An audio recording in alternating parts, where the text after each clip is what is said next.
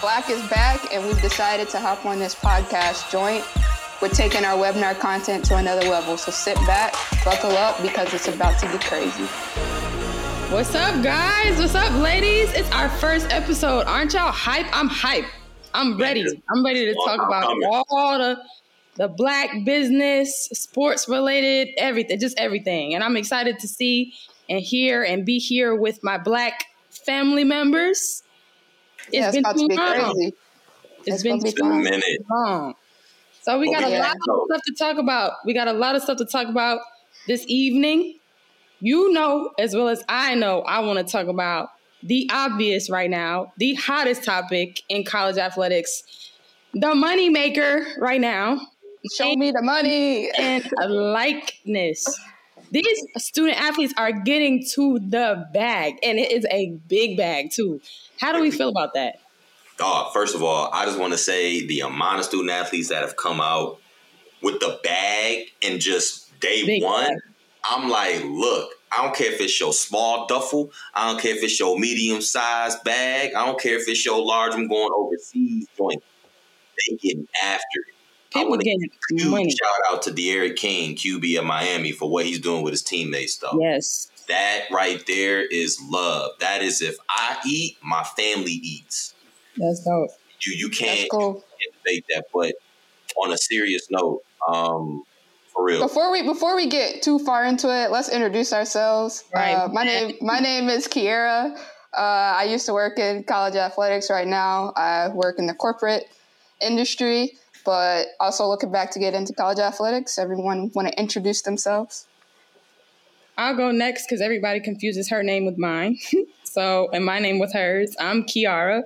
I also work in college athletics right now. I'm on the academic side, done some student athlete development work as well. But when I talk here, I'm also going to be talking about finance, financial literacy, money, all things money related, because that's a huge topic of importance to me. So I'm going to throw it over to Nick, who was just talking. Since we jumped the gun and didn't introduce ourselves, you can follow suit, sir. I got hype. I got real hype. Cool. But, again, Nick Graves. I also work in college athletics.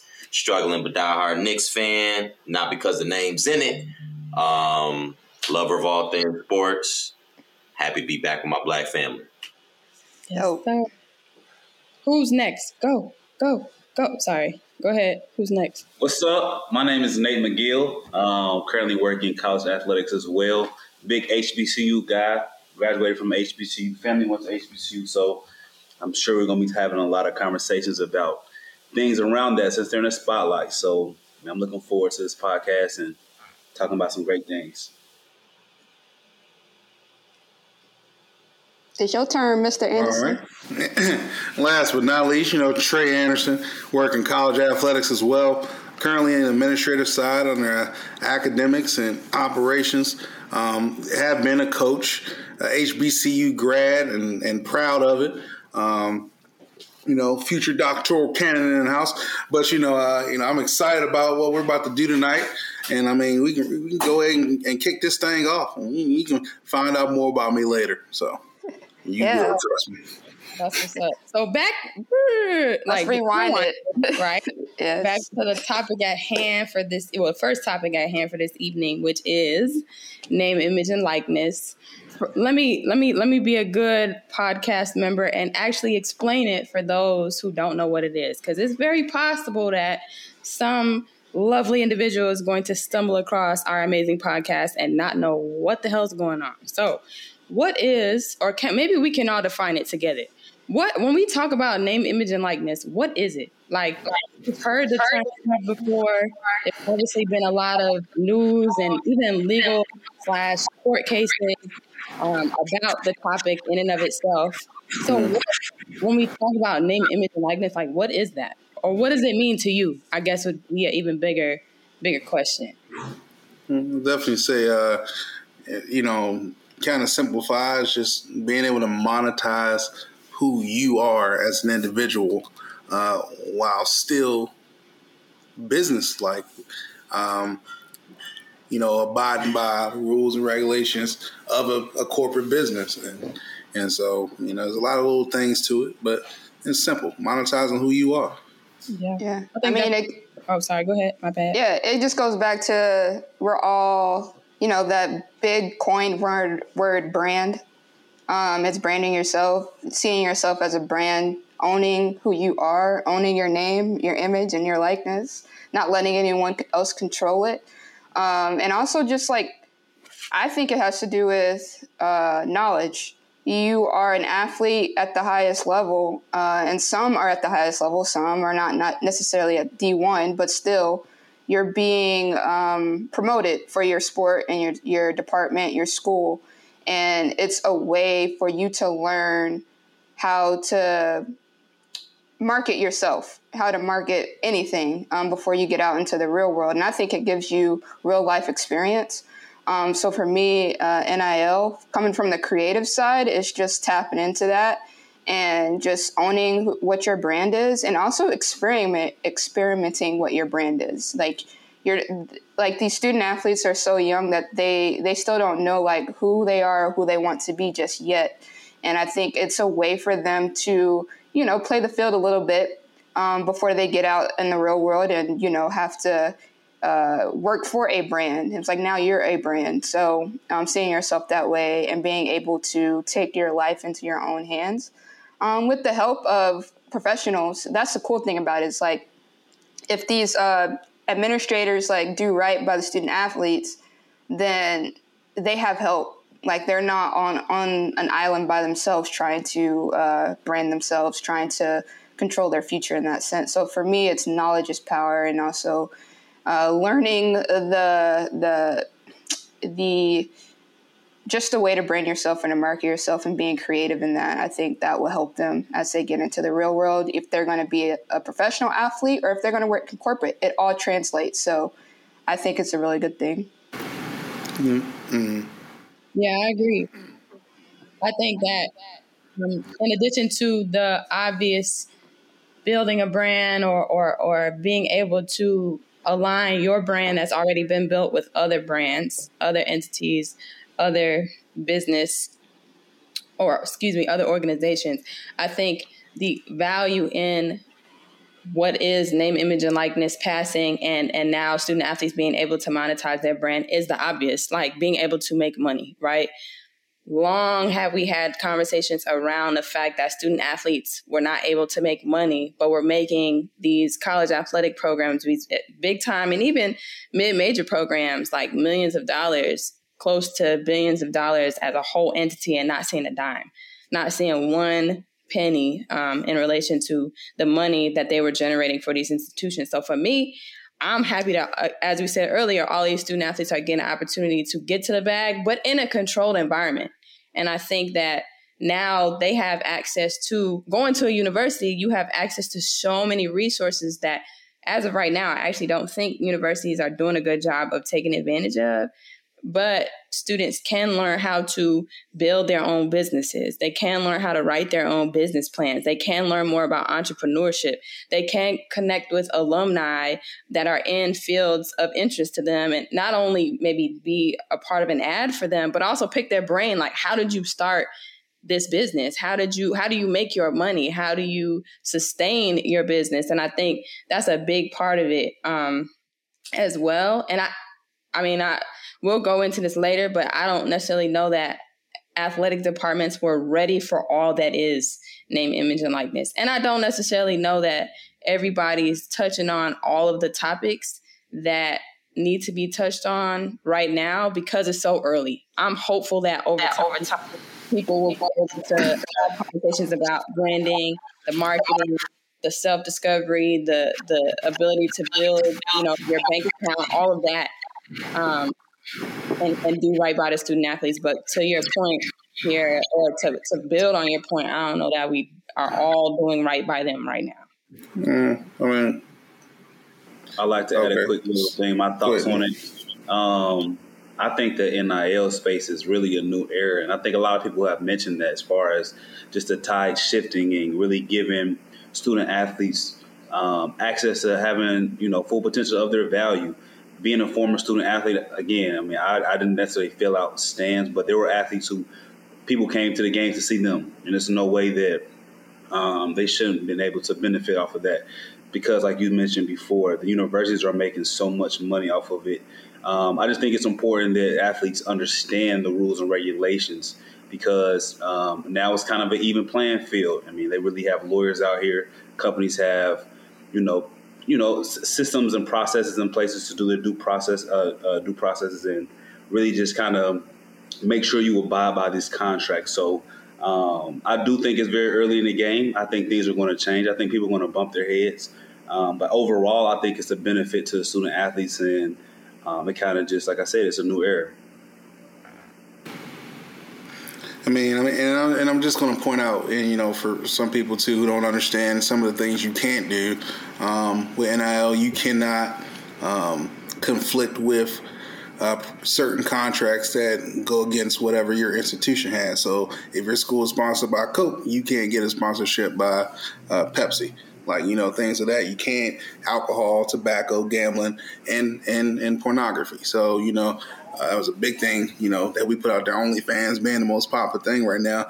We put that out there. So just a couple of things that just so people understand things you can't do with NIL.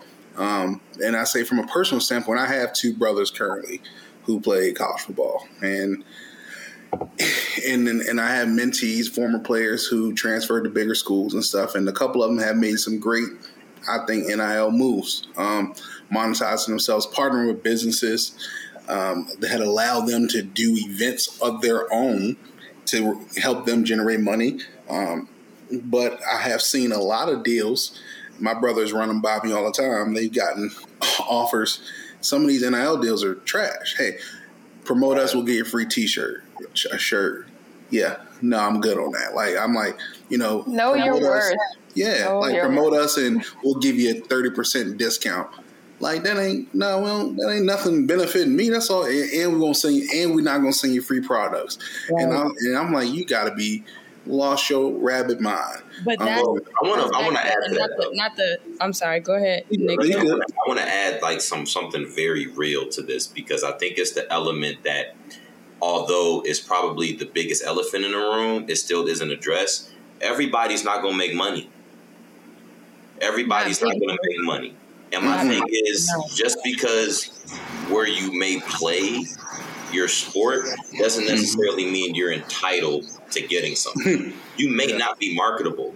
And that's my thing, too, when it comes to this marketing and branding. You may not have what somebody needs to promote a product.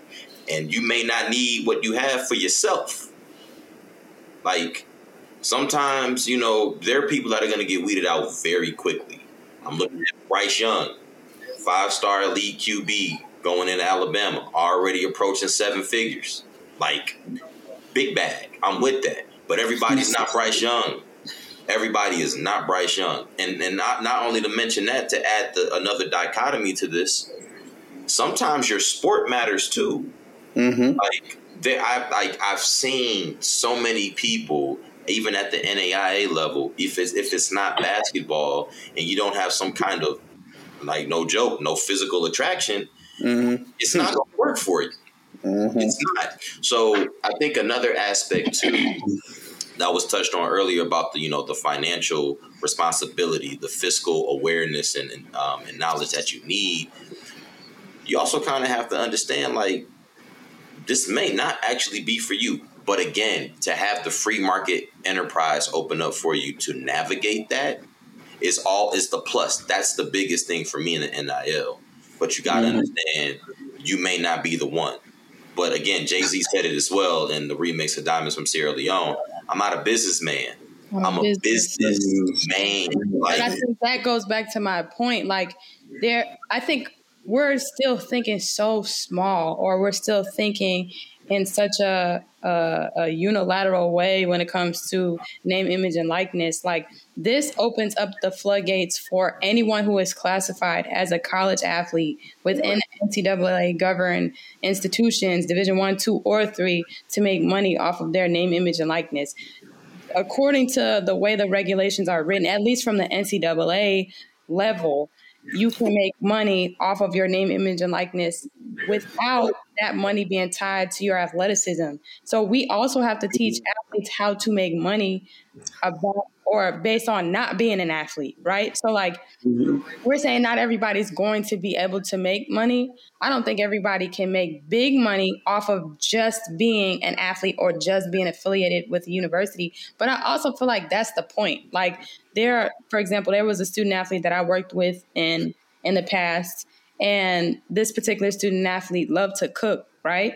That has nothing to do with them being a student athlete and everything to do with a love or a talent that they developed as they themselves. So going back to that whole personal discovery, self-discovery piece of things, like I want to see more athletes do that.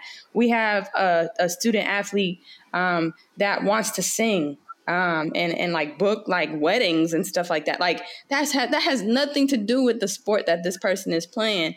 And I think that's the added value to this that a lot of people are kind of missing out on, because we think about the big time Power 5 institutions, and we're not thinking about, again, a smaller mid-major Division II, Division III level institutions where literally it's just saying, hey, you can make money, period. You can make money, and as long as you report it in a way that your school, has told you should be reporting it, that the possibilities to that are endless for the most part. Obviously, illegal substances and things like that you can't be involved with, but that's what I want to see. I want to see more, institutions or even more NIL education classes or programs or entities talk to the students about that. Like, how can you make money just by you being you, not you being an athlete? Because they're not going to be an athlete forever.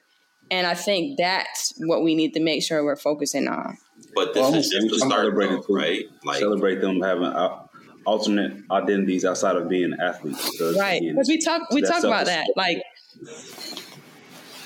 we always talk about how, like, student athletes will finish their 4 years in college or whatever, or, try to pursue professional contract, and they don't, if it doesn't work out, they don't know who they are. Like, they get lost along the way, or they experience some type of crisis or mental health issue because they weren't prepared for that next phase of their life and their identity. So then this is the perfect opportunity to get them started on that now. Like, who are you beyond your sport? How can you make money? A lot of people, especially in the Black community, decide to play football or play basketball because they think that's the easiest, the fastest way for them to make money and make a lot of it, right? So now you're giving them the opportunity to pursue other options or other avenues based on something that they've always been told, this is who you are, or this is what you're good at, right? So without going on a tangent, because y'all know I could talk about this all day, like, I just think we have to pay attention to that too. Like, how can we make sure that we're good, especially people? Well, first off, shout out to Tennessee State, for having the largest NIL contract out there with that $2 million deal. I'm pretty sure that makes Mr. McGill happy over there, knowing that his institution is leading the game with Mr. Miller's son over there in basketball. But, nonetheless, I definitely agree. Like I said, everybody can't make money. I think the most impressive deal to me that I saw was the MMA gym that gave every Miami athlete, scholarship athlete, a deal, like, with a $6,000 a year stipend. Like, to me, that was the most impressive one that I seen, even to the point where, like you said, them giving, hey, I'm gonna give my teammates a part of my deal and things of that sort. But the biggest thing that they are missing, and I agree, you are the brand. You are the brand. So you make what you want. When I was a grad assistant, I had two of our basketball players who created their own clothing brand, and it's still popping today. And just imagine if they could have used their name, image, and likeness at the time to promote even more. So you're doing this raw as just an individual, not as an athlete, and you're doing well. So this would have populated at that time. They probably would have took off even more. And some people don't understand there are talents that you have to take advantage of. Okay. What's his name? what's Destroying real name? Oscar De La Haye? Yeah. Oscar De La Haye, like he talks about it all the time with the fact that he has to, this was what he did and, how he got screwed over and, now every kid has opportunity. And he's smart enough to create his own firm that's going to teach kids how to do, to make money off of that. And I think that's going to be the biggest thing.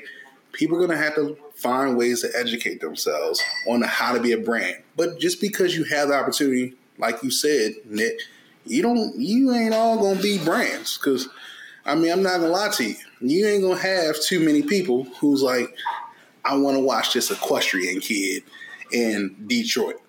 Like that, Detroit and equestrian just don't mix, right? Not traditionally. We must be out of this. So you're not gonna have every sport's just not gonna pop, and we've already dealt with that before NIL. We already had it.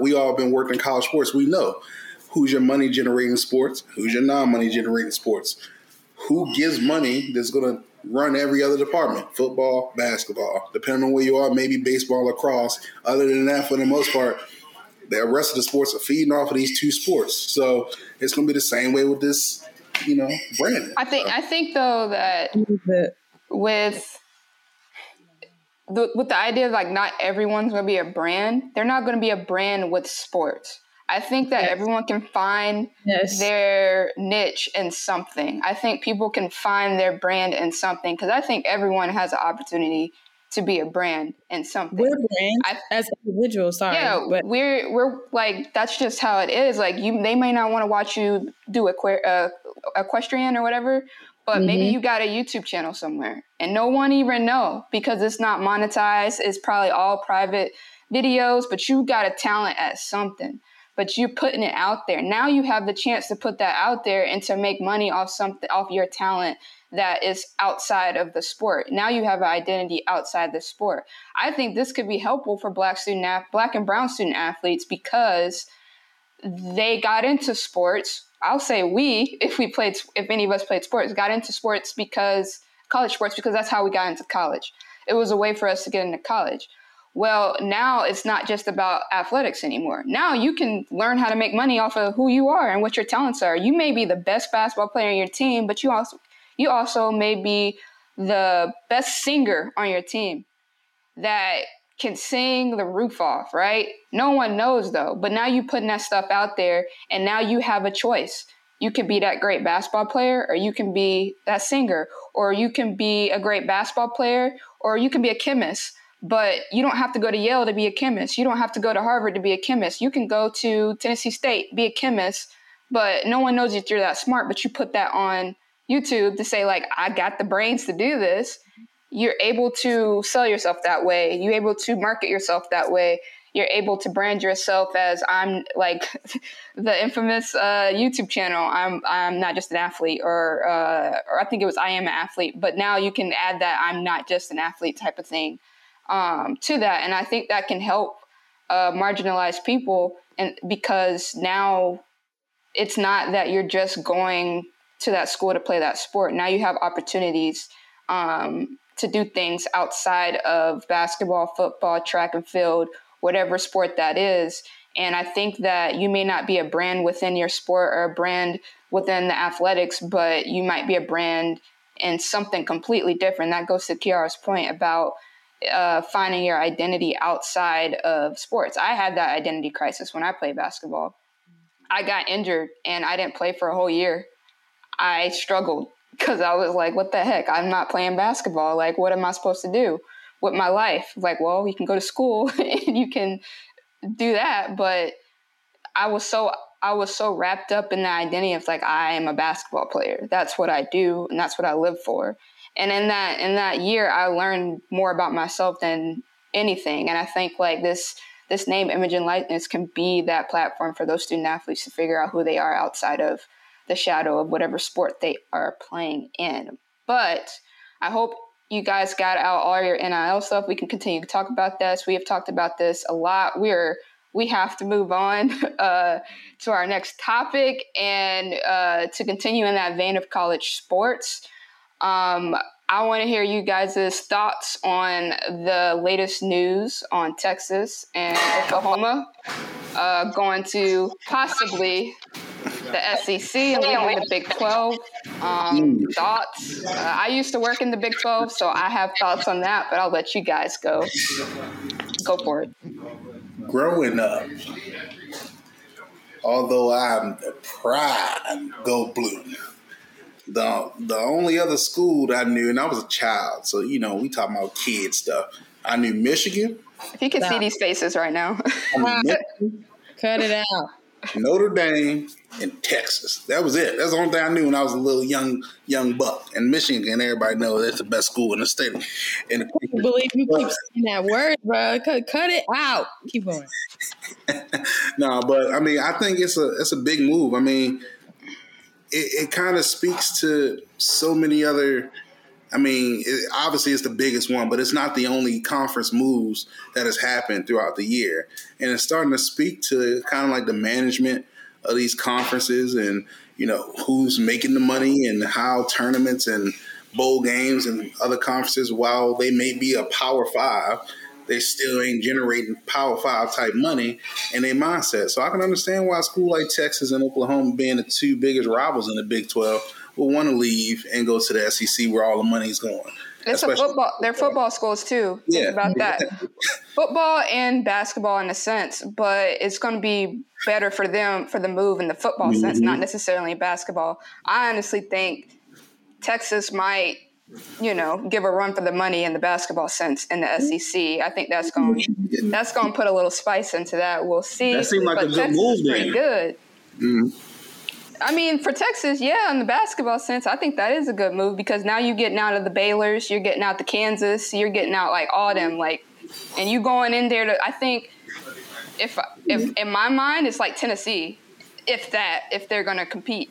Like I'm trying to think of like other teams that they're going to compete in the basketball sense. Football, I don't really follow football like that, but I know for a sense that Texas and Oklahoma might. I don't know. We'll see. You got to go against the Bulldogs in my opinion, but.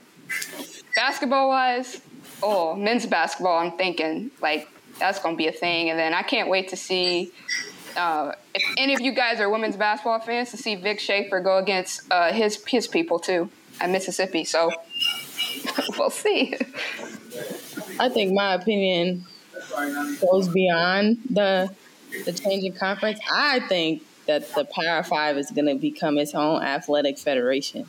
I think all Power 5 schools are just going to become their own thing and govern themselves independent of the NCAA. I could really see that because I think about it.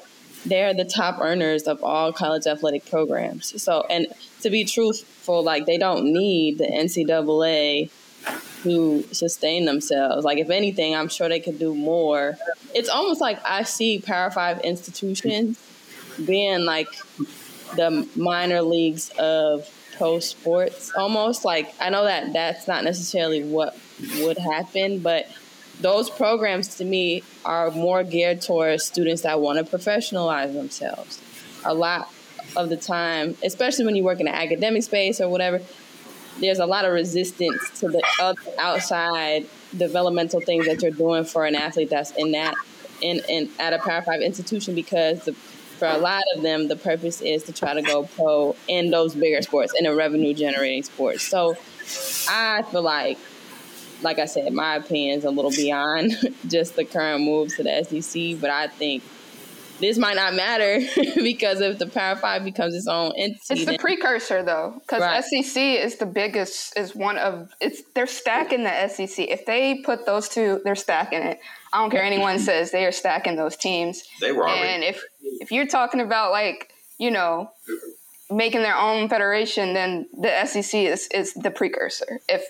Because you're moving to one of the biggest. Is that fair? Is that fair though? It has nothing to do with fairness.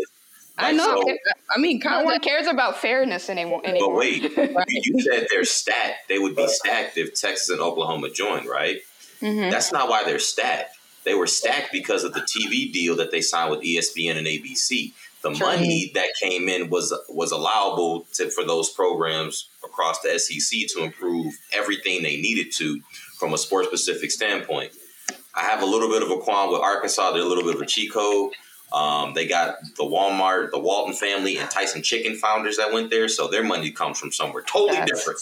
But you have to understand, like, when you're talking about the conference moves and all that, right? Like, yeah, over the years we've seen a few conference moves, but while it does bolster the athletic standing, we also need to talk about now the profile of the coaches that are now joining the SEC. Yes. We already have our issues with how much money they're getting paid in the first place, right?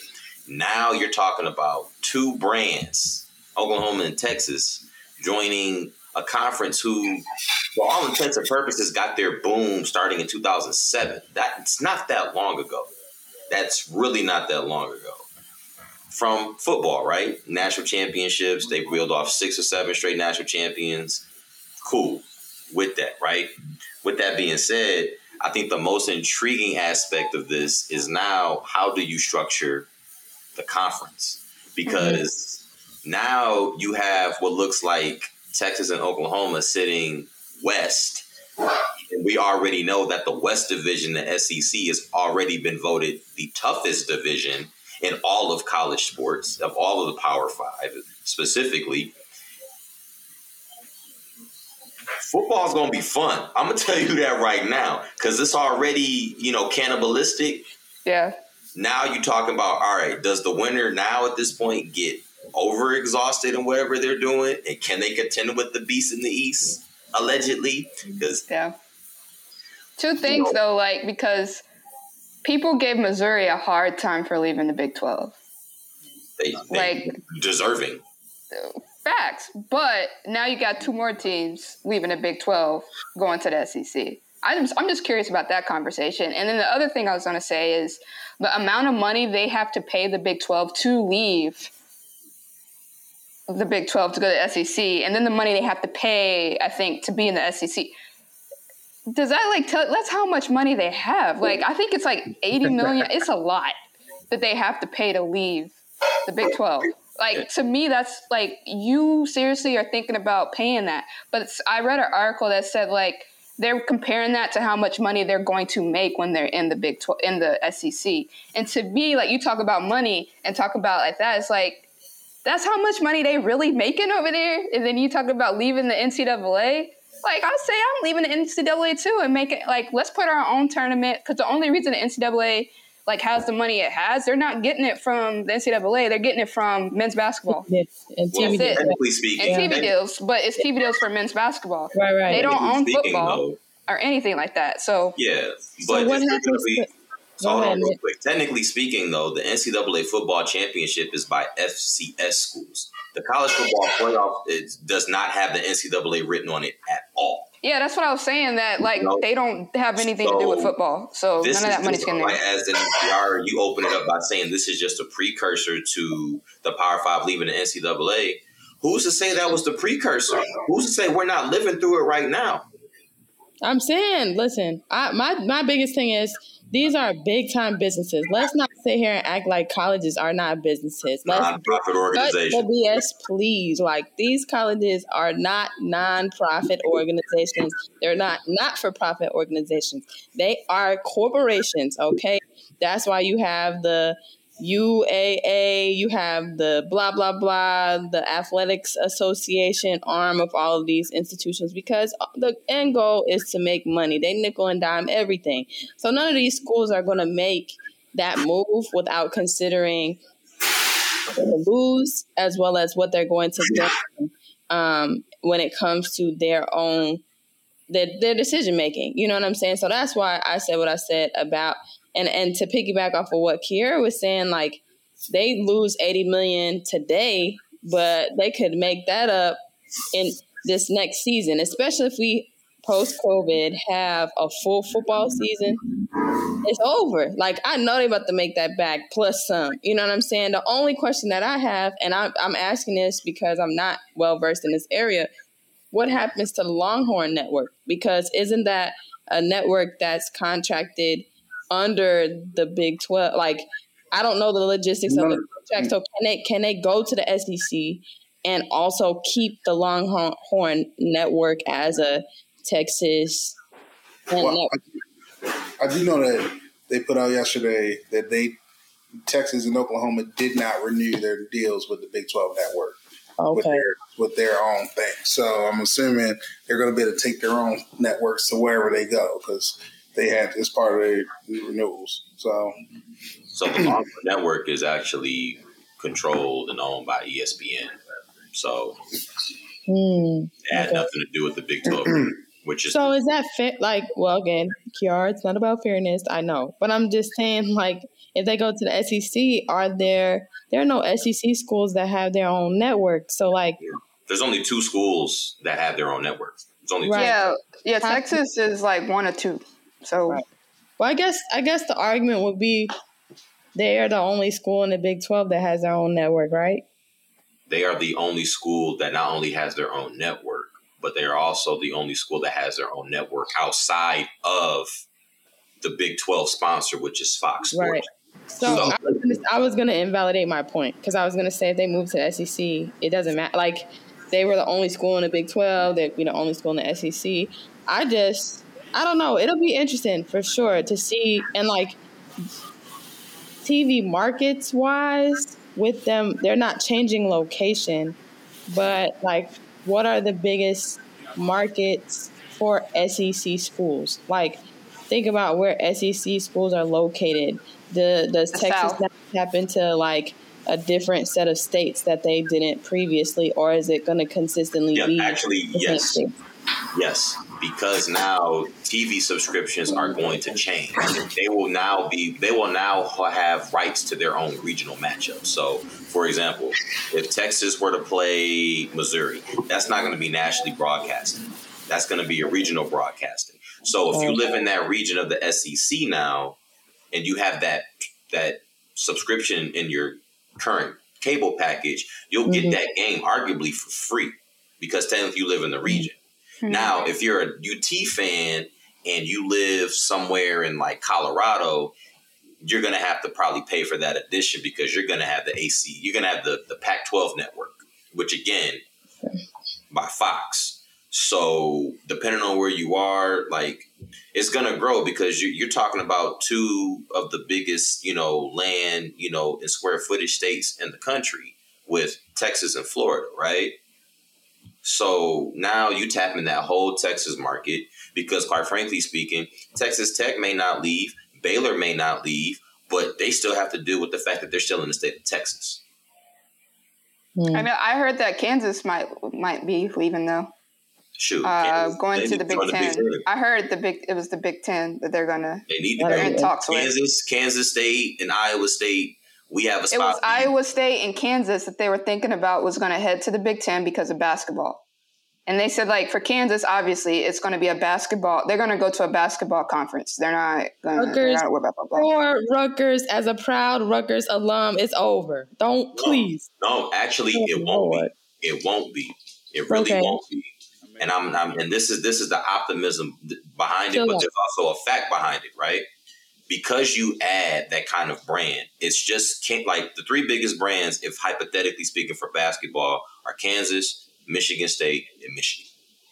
Mm-hmm. Okay, so when you think about it in the grand scheme of things, you're talking about adding a brand for that's just one sport. Mm-hmm. That's one sport, men's and women's basketball, right? With that being said, the way the Big Ten operates when it comes to recruiting isn't the same approach as the SEC. There's a little bit more parity in recruiting. But that, in a nutshell, there still will be a stranglehold of people trying to recruit from the East Coast. No, I know. I just meant that they're not contenders in anything right now. So I hate to say it, but no, they won't be. Y'all Rutgers, y'all will always have my heart. You produce scholars and game changers and movers and shakers in every other arena. And we got some big time athletes that came out of Rutgers. So it is what it is. As I sit here with the Jayhawk on my chest, rock chalk. I don't have a Rutgers thing on right now, but I'm always supporting them. But I just do my rock chalk and my go dogs. There we go. So there you go. But Nate, what you got? What's up? So what you got?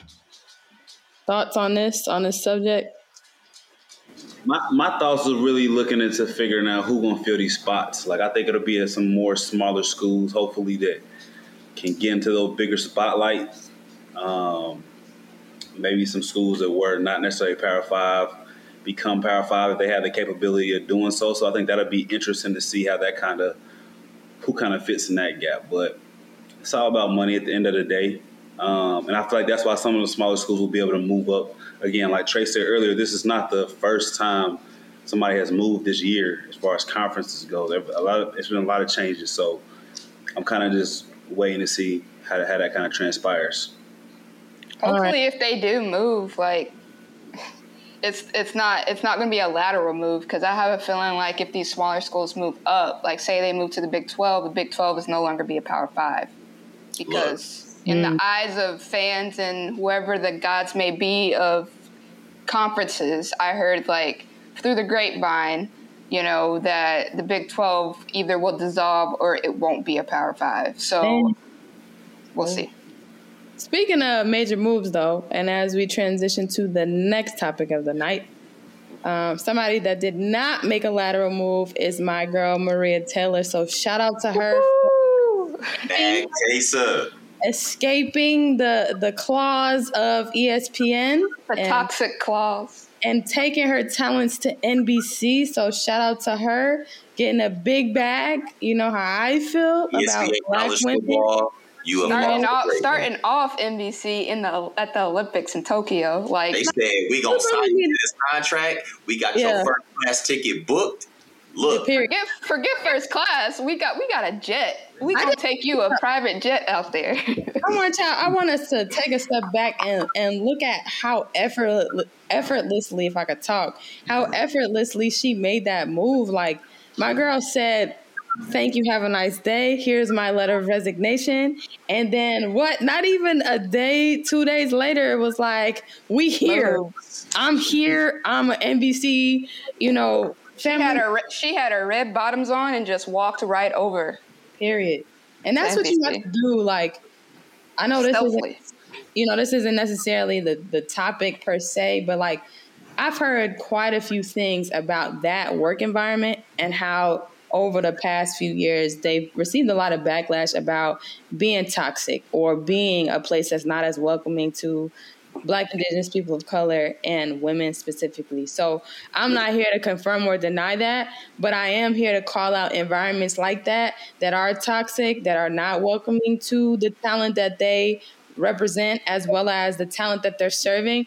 We all know that college athletics is like 95% Black, period. So treat your Black talent with the same respect and the same admiration that you do these athletes. You know what I'm saying? If not better, because they're the one. If we wouldn't have college football, we wouldn't have these sports if it wasn't for a Maria Taylor, if it wasn't for a Holly Rowe, if it wasn't for, list goes on and on and on, right? So I think we need to draw attention to that. Before we even talk about her making this major move, I'm here to actively call out toxic ass environments in college athletics, whether it's those affiliated with college athletics or those within college athletics. As a person who previously worked in a toxic environment, I'm done with that. So let's make sure that we wrap that shit up and we stop perpetuating these false narratives and this bullshit in college athletics. I just say read them all. You just read them all, so you good. Like, you calling it out too. Get them out of there. Get them out of there. I definitely agree with you. I mean, we've been talking about it. We talked about it a little bit earlier. Toxic in so many different ways where the majority has the ability to do some things. And it's one of those things is that passive aggressiveness. That is probably, to me, the worst kind of toxic environment to be in, because you're just annoying enough to giving me headaches and problems with things that I shouldn't even have headaches and problems with, but you're just nice enough with it where I really can't say anything to you because of how you're handling it in this passive way. And it's just so hard, frustrating. And, the beauty is, when you're dealing with stuff like that, you just keep doing you. And as long as you keep doing you and hitting those goals and doing the things that you say you were going to do, then eventually at some point that person can keep doing all the stuff they want to do and it ain't going to mean nothing. And just like the young lady want to talk about, well, she got this sideline job because of diversity. Expose her. Rachel Nichols is her name. I forgot the girl name. That's the only reason.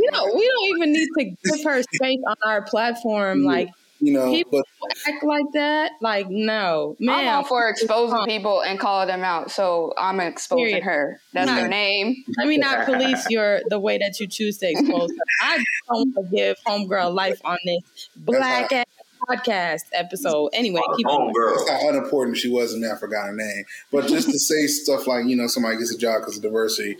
No, she got a job because she's talented and she's good at what she does. And there's so many of us, minorities who are in this business, and we talked about a little bit earlier before the podcast, how all of us are in academics and things like that. We're tired of being in that word, academics. Like, it's just, to me, that's just like the most basic term in this business. And I think we have all been at places and have the time and experience that have excelled past the word academics.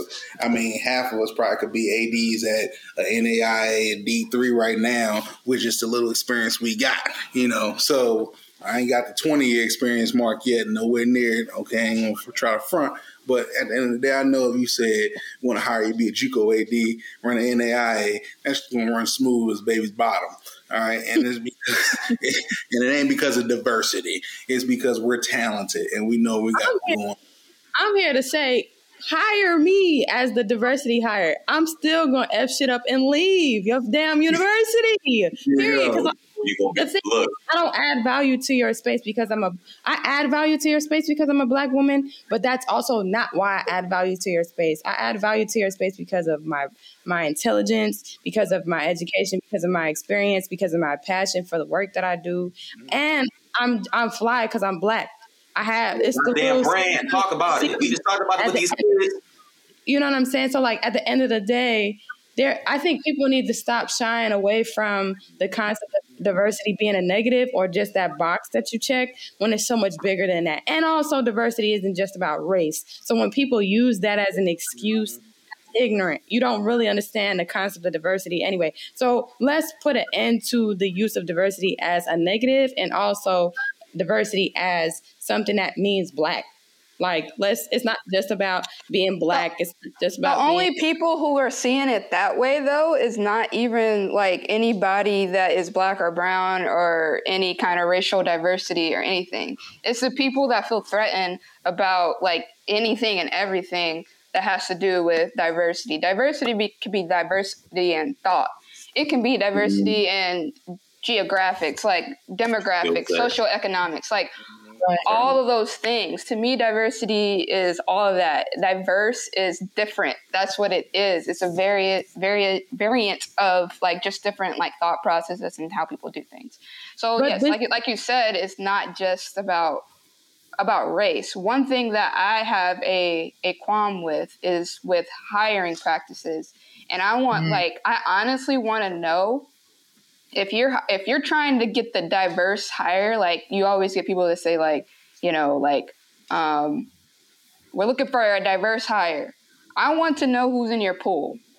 I want to know who you're looking at and who you're picking through. Because if I'm the only black person in that pool, you're doing it all wrong. Because then if you hire me, then it was just because I'm black. It had nothing to do with my talents or my mind or how I can impact your organization. I won't even say like university organization impactfully. You think I impacted the quota, the status quo. Like that's what you think. Like I'm that one. Like I hate, like one thing I really don't like, and I'm just gonna say it, is when people say, well, we got a lot of work to do.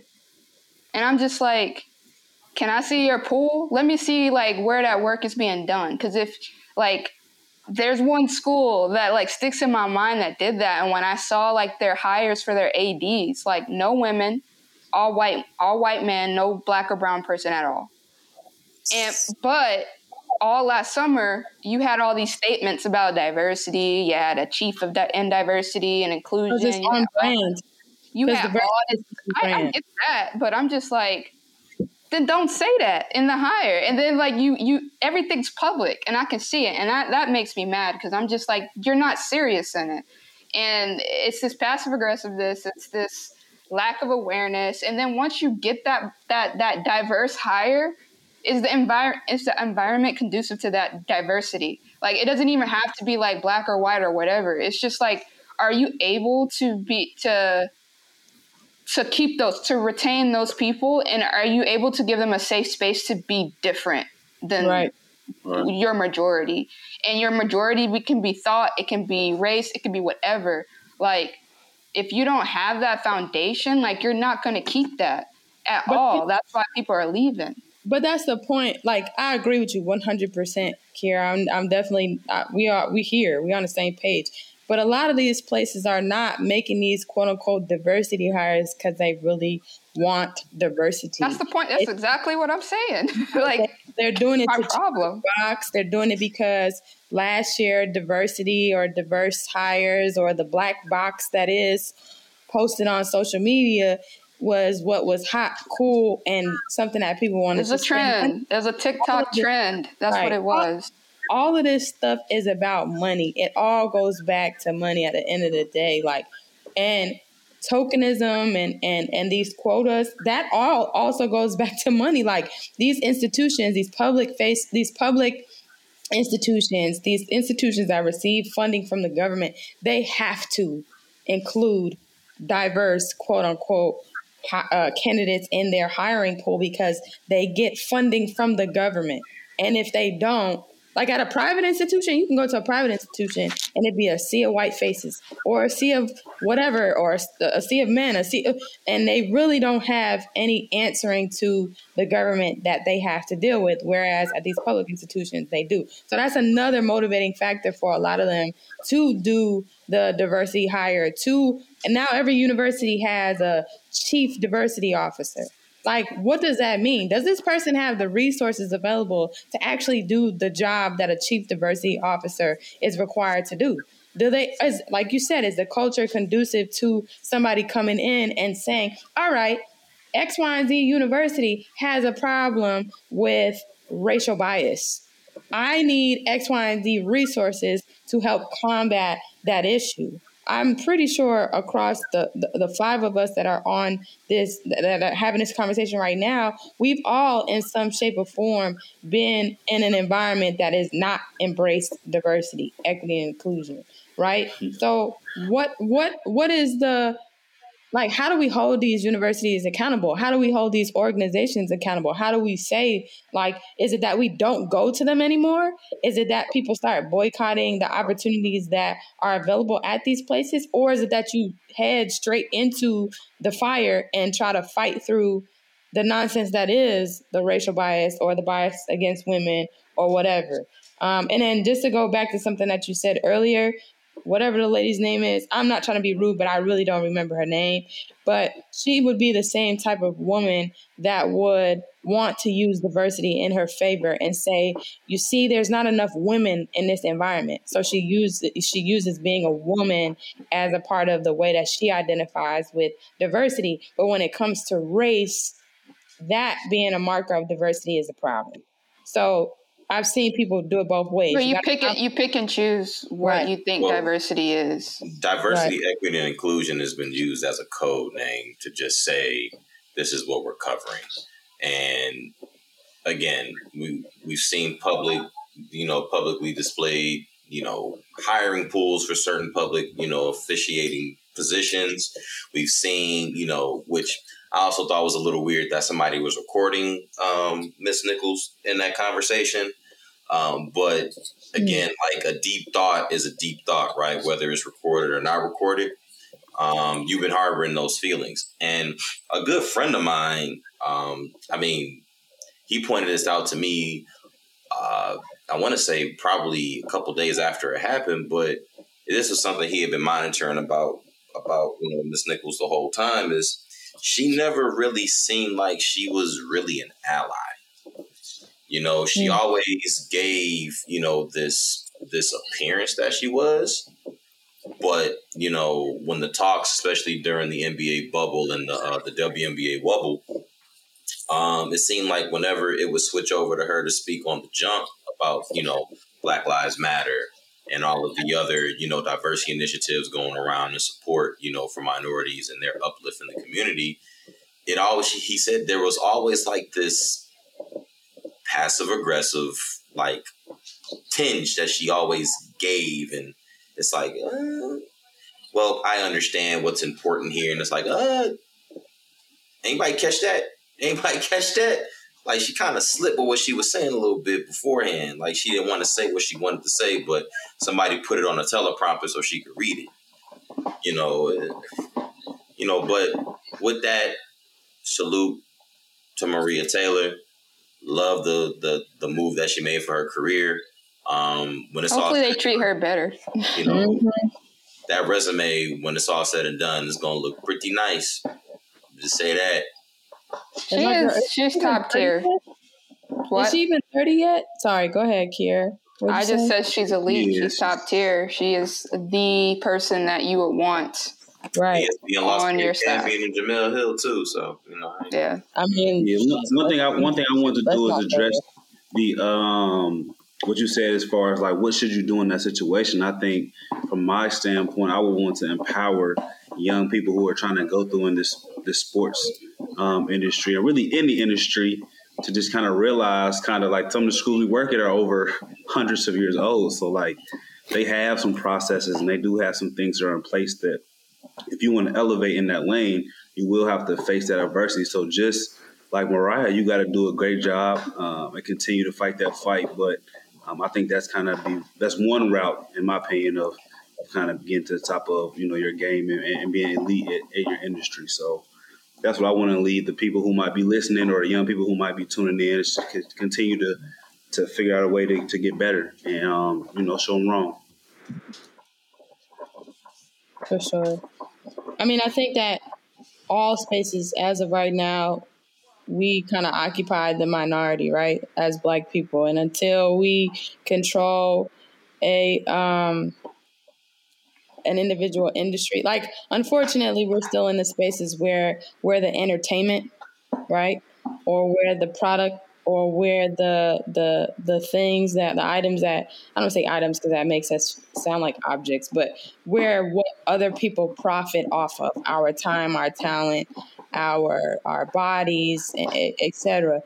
And until we occupy a space in a large enough quantity where, and with a large enough buying power or equity where, we can change the narrative, it's almost like we have to keep going into the fire to change it, or we have to band together and say we are going to completely disassociate ourselves from this institution or this organization, et cetera. So I think my challenge is to us, similar to what Nate said, is to stay strong, but also really look at what value does it bring me to go into this particular environment?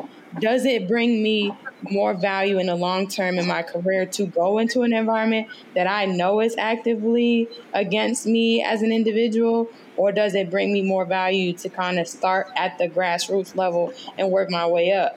You know what I'm saying? What is it that you want long term?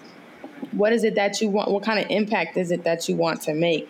And can it be accomplished at that individual institution or organization, or can you do it elsewhere?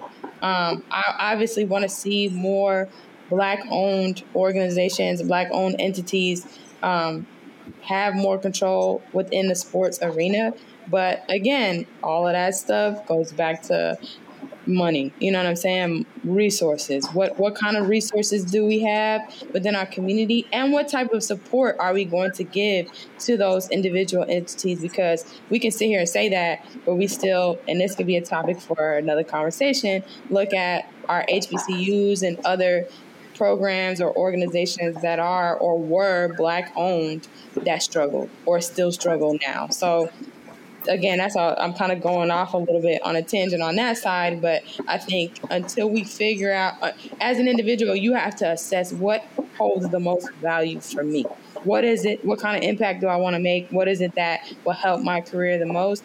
And what am I willing to sacrifice, if anything, to get there? One thing I will say is don't sacrifice who you are or feel like you have to sacrifice who you are at your core to be successful. Because the minute that you start doing that, the minute that you start selling your soul, so to speak, is the minute that you lose yourself in the same system that we're trying to challenge or change. So yeah, that's my 2 cents. I think that's really good. I want to kind of go back a little bit of what you said about support and money. I think that kind of goes into our last topic that we want to talk about.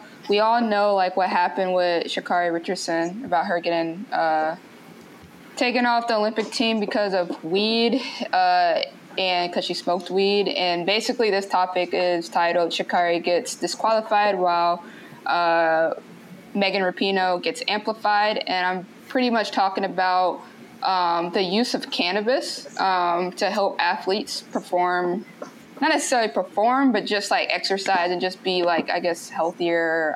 I'm not necessarily sure how cannabis connects with that because I don't use that for that reason. But it was basically a headline that talked about how I think it said cannabis on the big stage in Olympics.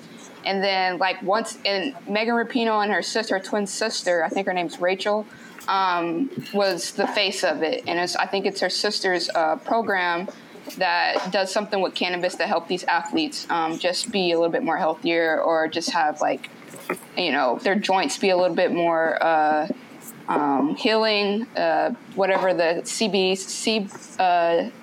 side does for your body.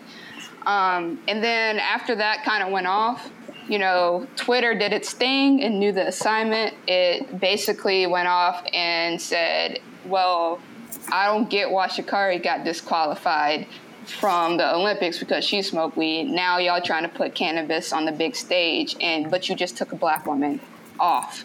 So I kind of want to talk about that, get your thoughts about that. That happened like late last week, I believe. I haven't seen anything about Megan, talking about it. Obvious reasons, she's playing in the Olympics right now, so she's probably focused on that. But it's an interesting topic, so sound off. So I want to things, but it's the connotation first and foremost. Cannabis hits the stage, then you have. It's more of the CBD cream and products, used, for muscle relaxation, joint healing, and lack of decreasing the inflammation. I was trying to get the word out of my head, but, you're also trying to compare the healing process of the physical compared to the mental and emotional.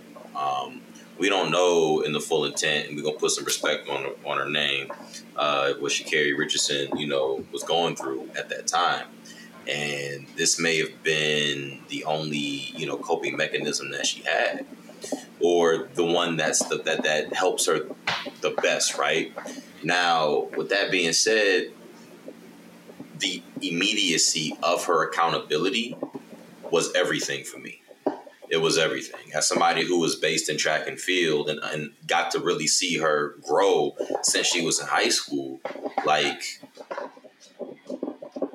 she held herself accountable. Now, I'm not necessarily sure in the sense of who may have been in her ear with, how to approach that.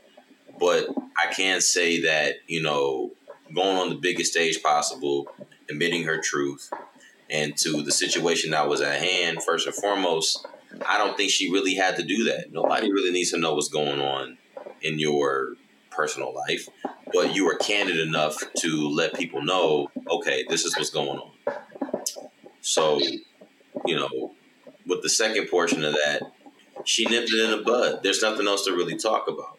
But it does seem like it's not happenstance that something like this happens. Somebody can get banned for something that has a little bit of tint on their color, but the person who may not, it's like,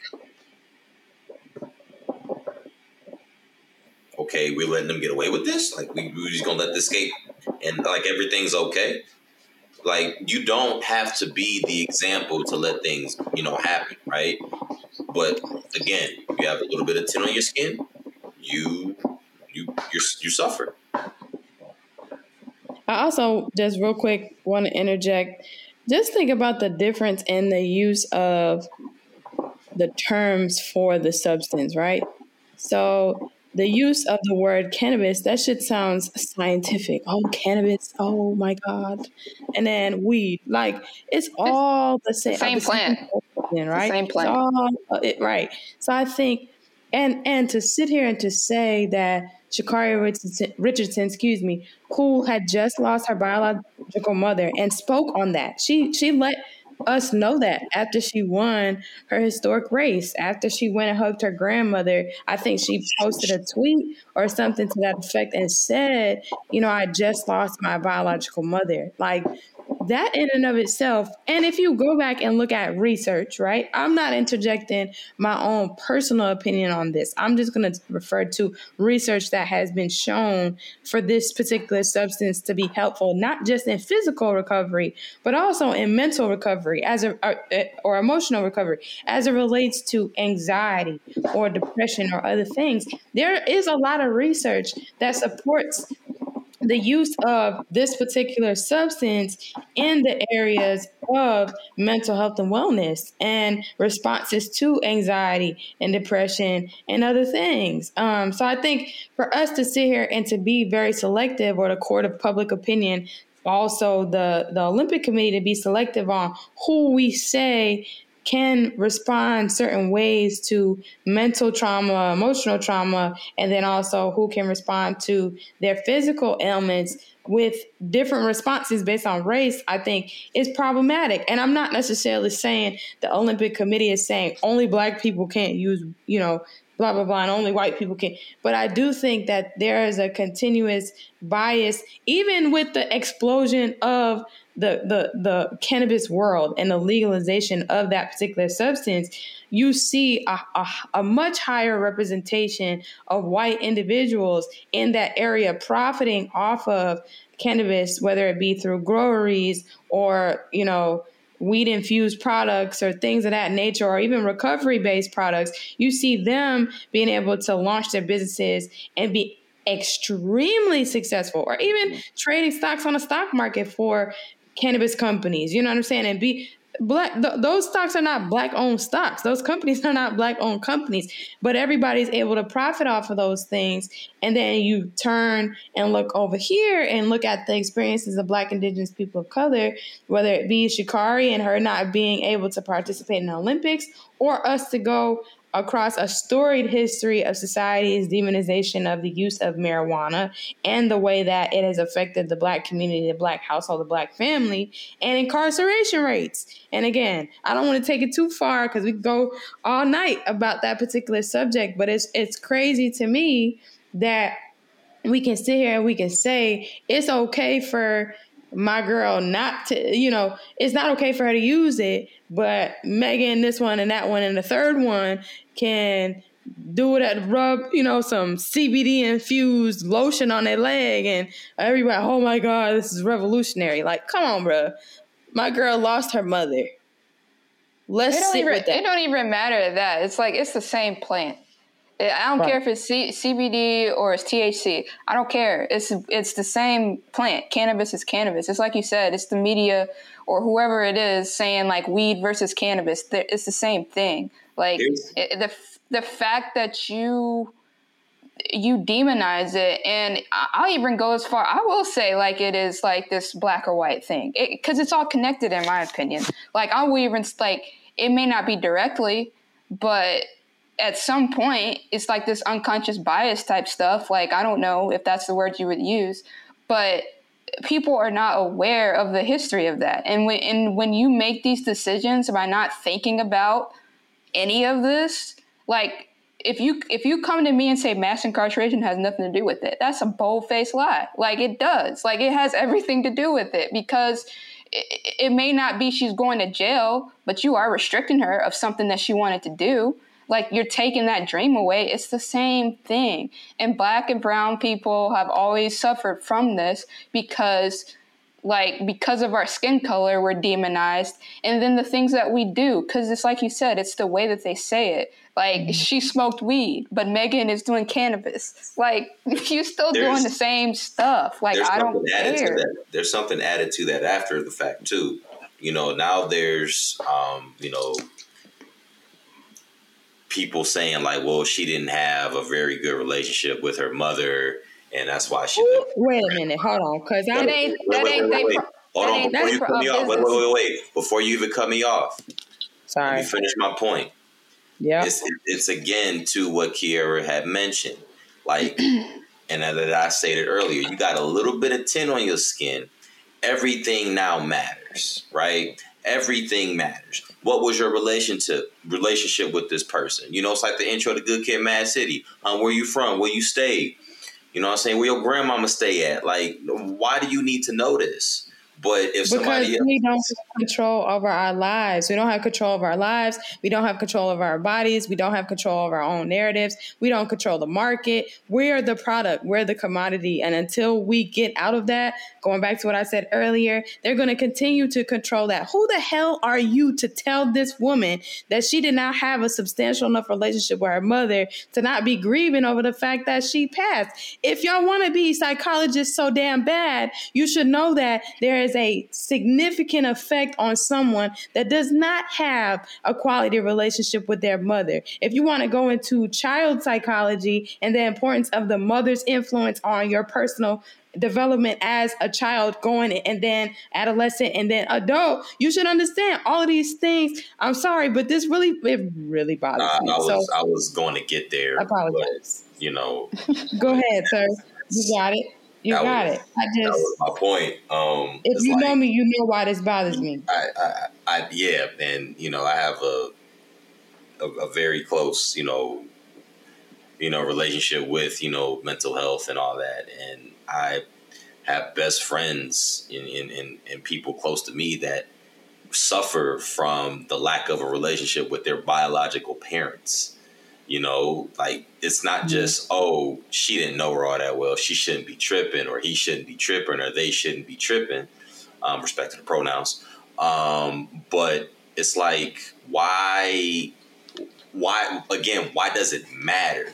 You know, again, she was candid enough to tell you what was going on and then admit her fault. Okay, keep it pushing.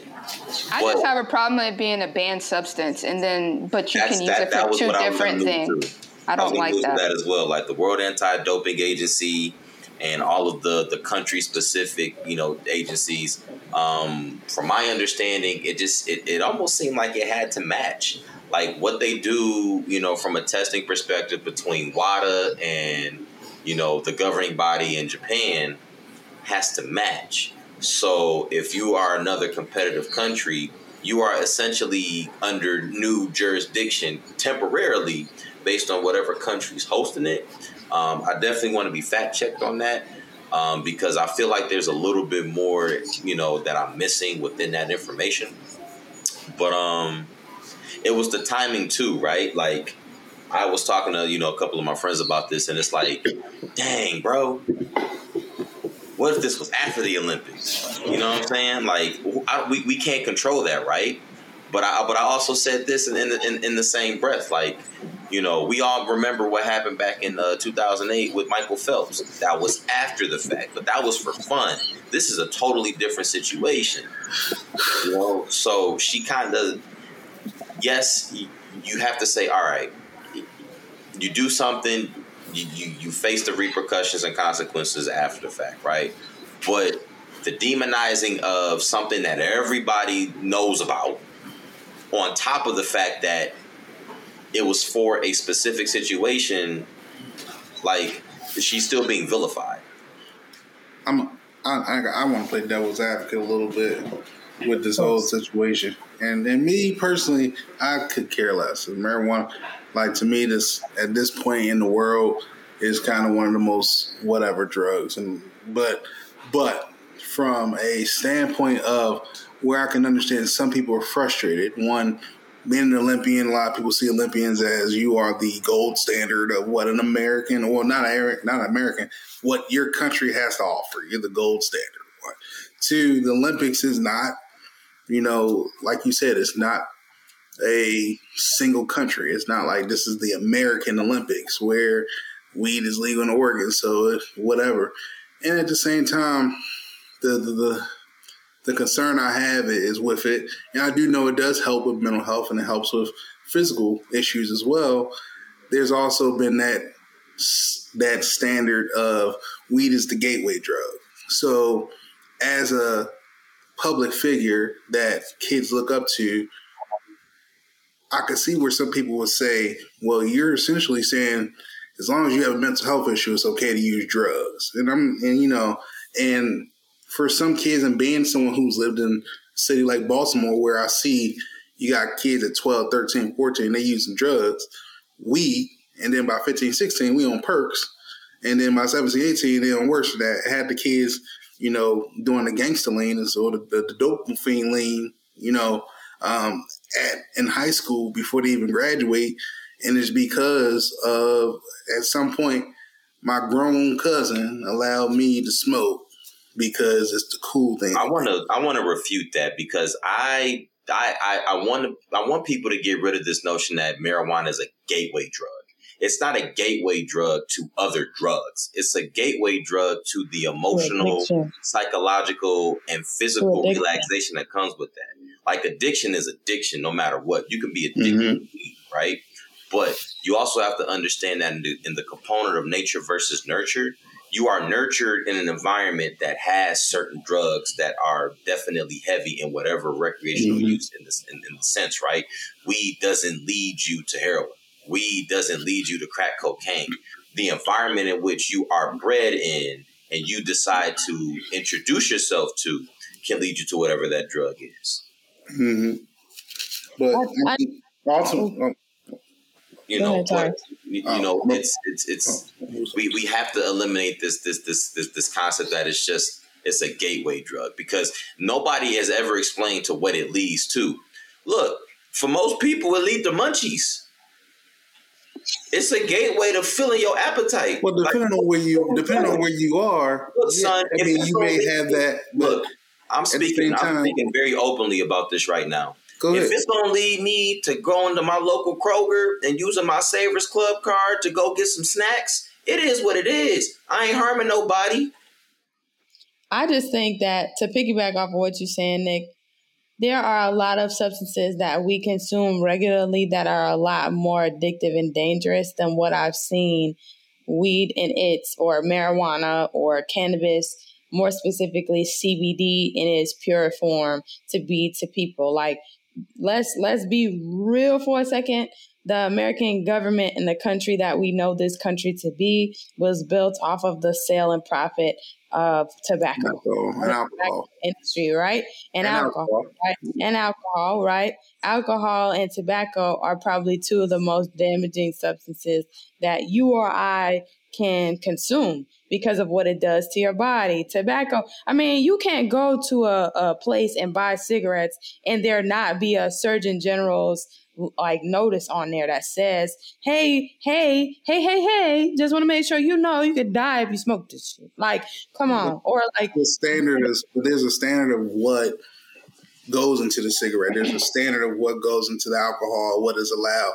The thing with weed is because it's so natural, it's kind of hard to say what people are doing and putting and mixing and all these things, and the government can't regulate it. At the end of the day, weed is illegal in the country itself. No, it's illegal right now because the white folks haven't figured out how to profit off of it. That's fine. It's still illegal, guys. But look, every state, there's always been federal law, state law. Okay, in the state laws, some states allow it, but at the same time, dispensaries can still be subject to federal raids because they're not federally approved. They're state. My question is, and again, I'm not sitting here, I'm going to say everybody has to do what works for them. There are people who feel as though it's not a substance that they want to consume. There are people who feel as though it is a substance they want to consume. It is what it is from your individual opinions. But I still don't understand.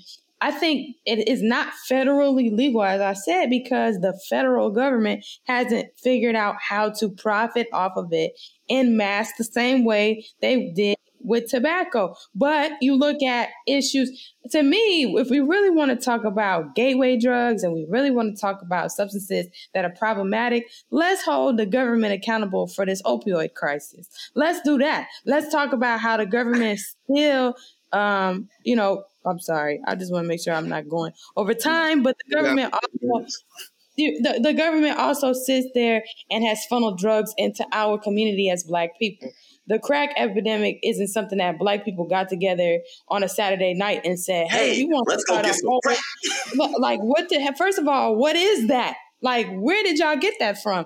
Second of all, like, that has broken up homes, et cetera, et cetera, et cetera. So that is proven to have been a substance that was funneled into the Black community for the purpose of dissolving the Black family, incarcerating Black men, causing Black women and Black children to be distraught and destitute, if you will, and then being another marker of lessening the opportunities for us to build wealth. So it's the same thing. Like, as soon as the government figures out how to regulate cannabis, weed, whatever, marijuana, ganja, whatever damn term we using, they're going to do that. The issue is that it's so far gone at this point, and there are so many instances where a person can grow that on their own, that's the problem that I think is holding up this movement. Because again, there are derivatives of that particular plant that have helped cure some of the worst diseases or been an aid in some of the most debilitating things that we've seen. So I am off my soapbox for right now. But before we go back to like government and stuff, I want to pull it back to Sha'Carri. I was about to come back to Sha'Carri. Okay. Yeah. I just want to. She's going on to the Rick Ross lesson, the free Rick Ross. No, listen. For you guys that listen, like, this is our conversations all the time. We go on tangents, and then like 2-3 hours later, we pull it back to the very first conversation. So you're getting a glimpse into that. But I just want to say one thing. I think Trey, you said it earlier about Sha'Carri like being a role model, which I think, yes, I agree with that. Just like her being a role model and have to be like having that standard. And even Simone Biles even said this, why she stopped. Just like, it's the weight of the weight on her shoulders is hard. But I want to get back to her and just like talk about the fact that I don't think anybody would have known she got disqualified because of weed unless the media has said it. So even if they it's kind of like what Nick said. It's like what Phelps. It was after the fact that they let him know, saying like he was doing like weed and stuff like that. They never like let that leak or anything. They let him compete. For me, the media. Yeah, and I think that's unfortunate. That's unfortunate for Sha'Carri because she didn't have that opportunity. But I'm just saying, like, the fact that was public, now we can't rein it back and say, well, let's let her compete because, I think that does kind of like set a precedence and then that's going to pull back things. So I feel like that's why the Olympics didn't allow her because of what you said. She is a role model.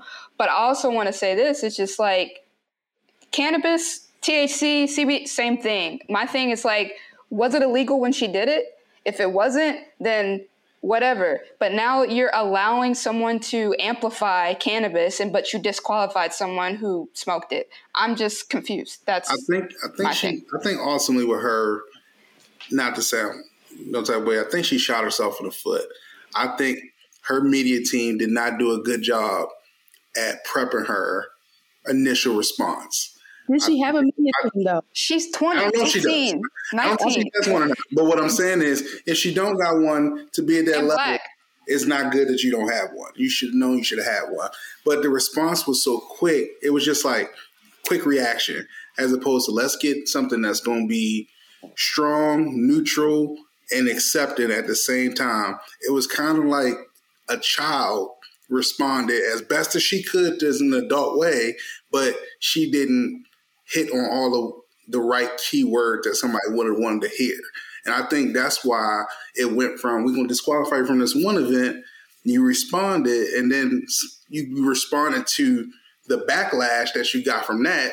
And then it's like, all right, well, since you can't hold your water, now we're just going to just pull you from the Olympics altogether. You hear that? On the relay at first. Black PR, Black-owned PR, like, the thing, like, I'm just saying, like, get in contact with these, like, young Black men and women that are trying to, like, do big things, because even if you're right or wrong, Trey, either way, like, I still think that it has to be the fact that it's money, it's access, it's proximity, it's she's Black, she's a woman, she's 19, 20, 18. She does not have the same resources as her white counterparts. And as simple as that, and that's unfortunate. So if we're throwing challenges out there for like Black-owned PR to like now you got NIL. You can do this now. Get out there and talk to them. Like, they need that. Like this should be like, I hate to say it, a cautionary tale in a sense. Like,